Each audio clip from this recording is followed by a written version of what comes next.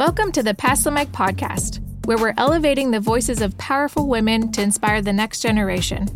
I'm Jocelyn Hudak, Director of B2B Content and Digital Marketing at SXM Media. Today is a special edition of the Pass the Mic podcast, a full one-on-one interview with Maria Weaver, President of WMX at Warner Music Group. At the helm of a new endeavor at Warner Music Group, Maria has really pushed the norm by taking time off to be a stay-at-home mom for 4 years, but then got right back into it, forging a path to get to where she is today. So, without further ado, here's Maria Weaver. Well, hello, and thank you for being here with us at our Pass the Mic Lounge. Thank you for having me. I'm so happy to be here. Yeah, same. So just to get started, why don't you introduce yourself, name, title, and company? Sure. I'm Maria Weaver. I'm the president of WMX, which is Warner Music Experience at the Warner Music Group. No big deal. So just tell us a little bit about your day-to-day. Like, what do you do? So WMX is a division that is the ancillary kind of areas of our artist businesses, if you will. I like to think of what we do is at the intersection of content, commerce, building communities, and driving culture. And so my day-to-day can be anything from navigating a scenario with an artist manager for a tour, or it could be working with our media team on an advertising opportunity for a client, connecting them to our fans and our audiences. Mm-hmm.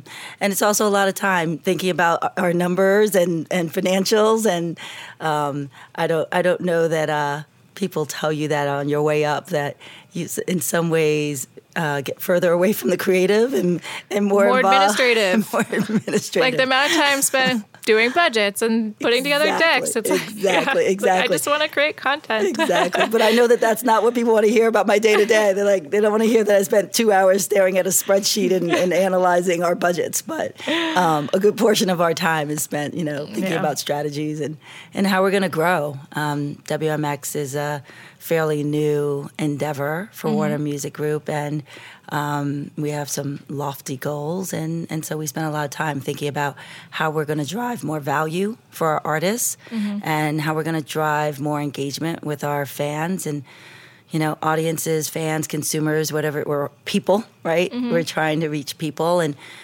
it's become harder and harder, right, to find people, to reach people, because there's so many different ways for us all to consume content. Yeah. And we're very similar. Like, at SiriusXM, like thinking the trifecta, like how do we get better content that engages listeners at, at a deeper level so that advertisers are interested. And then exactly it's just like constantly thinking about how these work together. And we're all thinking about it. Mm-hmm. So somewhere we'll hopefully get the answers. Yeah. Or it's constantly evolving too, like podcasts have completely shifted. That's right. That, that thinking in that game. And so it's just constantly shifting and being aware of that. So tell me about how you got to where you are today, a little bit about your career journey. Oh, that's an interesting question. I didn't have kind of a traditional trajectory, if you will. I have spent most of my career in TV and film, and I'm a big TV and film junkie, if you will.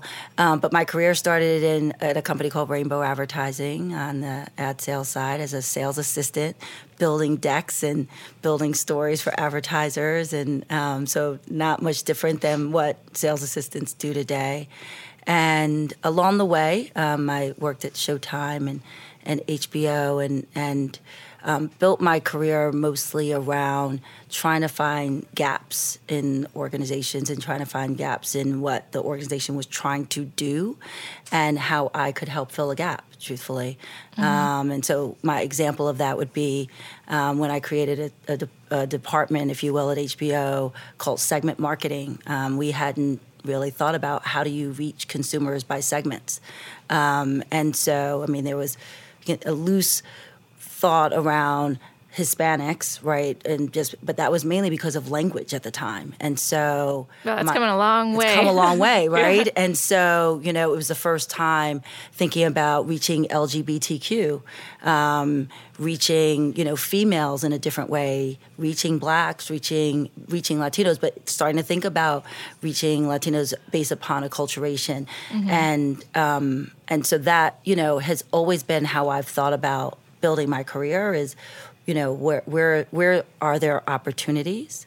Along the way, though, I did step aside for several years with my children and was a stay-at-home mom, and then re-entered the workforce after 4 years, which in many ways was probably the most pivotal part of my career. I was very happy at HBO. I probably may even still be there, minus all that they've gone through, but just, kind of plugging away at moving up, but it really gave me an opportunity to think about what do I want my next move to be when I go back into the workforce. And so I went to work for a digital company, and I don't know that I would have done that per se if I had just been kind of plodding along in my career the way it was going. Wow, I love that because I feel like that's not normalized and I think we heard this a lot in some advice, which is like normalize rest and reset. And I feel like there's this like culture sometimes of like push, like your career, like, you can't, and just to like hear from you, that you actually took a few years off and spent time with your family. I'm a new mom, so that resonates, right? It's like you're always constantly feeling guilty, but like feel like you should be working. It's just Mom guilt is real. So real. Even just coming here, it's like 2 days, and I'm like, oh my God. But I love that and to see you enter back into the workforce when you're ready and be in the position you are today, I feel like that's a really powerful statement to make, that you can take breaks and it is okay. And you still have obviously a very, very successful career. So thank you. I love that. I will say that when I re-entered, I probably took a step back, right? I mean, both from a title perspective, Well, you also entered a new industry. I entered a new industry, but I re-entered knowing that I had to be super intentional and mindful about moving forward in my career, right? And I was going to put in the extra effort, time, energy, et cetera, because I did feel like I had a little bit of catching up to do, but that was okay. I mean, it was time well spent, and, so no regrets. Yeah. Our theme is defining moments. So would you say that is the defining moment in your career, or is there something else that you can think of that kind of sticks out in your mind? No, that's a defining moment for me. It definitely gave me perspective. It gave me a moment to really think about what was important to me at the time. And I often tell young women it's about timing. So even when I re-entered, I went to work at Interactive One, which was a startup. So there wasn't going to be a lot of travel. There were going to be some late nights, but by then technology had advanced and I could do it at home after they had gone to bed. And so I could think about it through that lens. And, the time, when you think about timing based upon where you are in your career and what's important to you. And at that time, for me, it was still important to me that I get home in time for bedtime, or that, I didn't miss certain things. And, then as my children got older and my career continued to progress, I was ready for other types of opportunities. I went on to Comcast in a much bigger role, a CMO role. I had to travel a lot. And that then led me to where I am now at WMX, which is an exciting role that I have. I'm so energized by it. And in many ways, it's a new industry for me as well. I mean, it's the music industry, and I've never worked in music. And so I think about it being at this point in time in my career to, in some ways, reinvent myself, if you want to, think about it through that lens. But for sure, that time that I, left HBO, left an amazing role and career, trajectory, or what I thought I was on, to focus on something else was definitely the defining moment.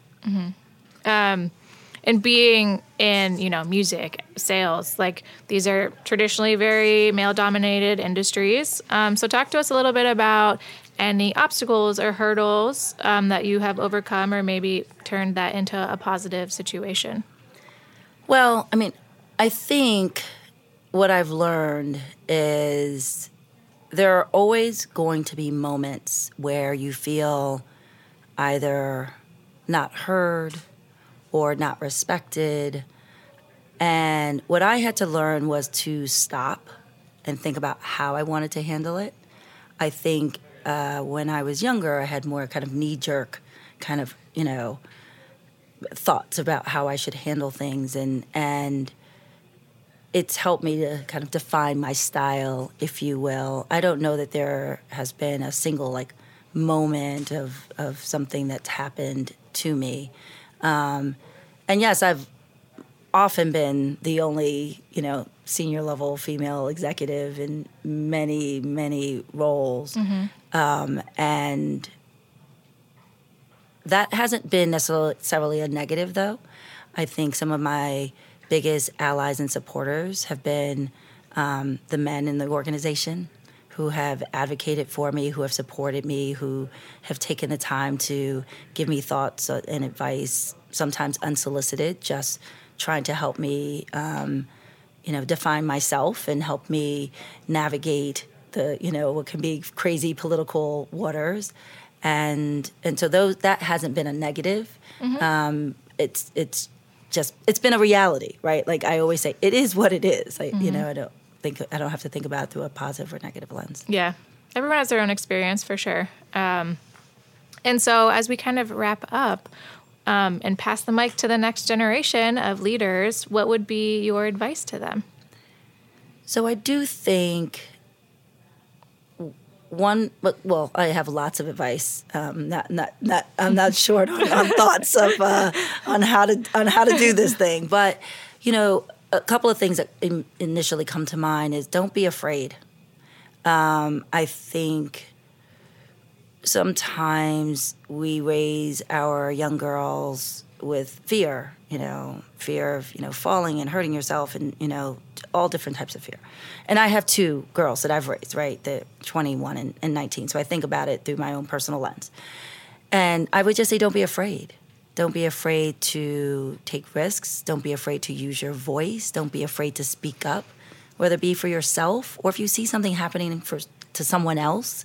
Don't be afraid. That is, being brave as you grow is probably the most important thing you can do. I think the other advice I would say is develop your style. And, a lot of people use the, define your personal brand and develop your personal brand, which is in some ways very external, right? That's really about what other people say about you when you leave the room, right? That's about, what other people think about you.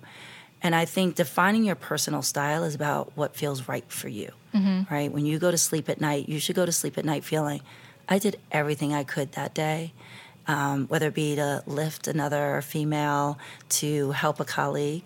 And so developing your style is really important. Yeah, that's something that I heard last night on a talk is I think we're entering this new chapter of leadership that is leading your way. I feel there's been all these years of books of do this and do this, and this is how the 6 steps to being a good leader. And I think we're finally in a place that's no, there's all different types of leaders and there's lots of different characteristics of being a good leader and different people have different ones. And you just have to lead with authenticity. And, there's different definitions of success as a leader. That's right. And so I'm excited for that because I really do think different perspectives and different leadership styles will really open up, even from a business perspective, what we can do. So I'm excited to see so many different leadership styles in play these days. I mean, I definitely started my career in an era of a lot of yelling and cursing and not great behavior. We now know of colleagues that I worked with, and I don't necessarily know that I realized at the time how dysfunctional that was, the environments I was in. So it's really nice to be in environments now where that's not the case, and people have figured out how to lead with empathy and lead in more supportive ways. So it's great. Yeah. Well, thank you so much for your time and being here today. It was a pleasure. It was wonderful to meet you. Thank you. Thank you, Maria, for sharing your story. It's one thing to pass advice on to the next generation of female leaders. It's another thing to raise them. And as a working mom, I feel it's so important to instill confidence, resilience, and all the lessons we learn in the workplace to our kids so that they can blaze new trails when it's their time. And I've really taken inspiration from Maria's courage to take time off to be with her family. I'm Jocelyn Hudak, and this has been the Pass the Mic podcast. Stay tuned for our next episode, where we continue to unite women through audio and let their voices shine.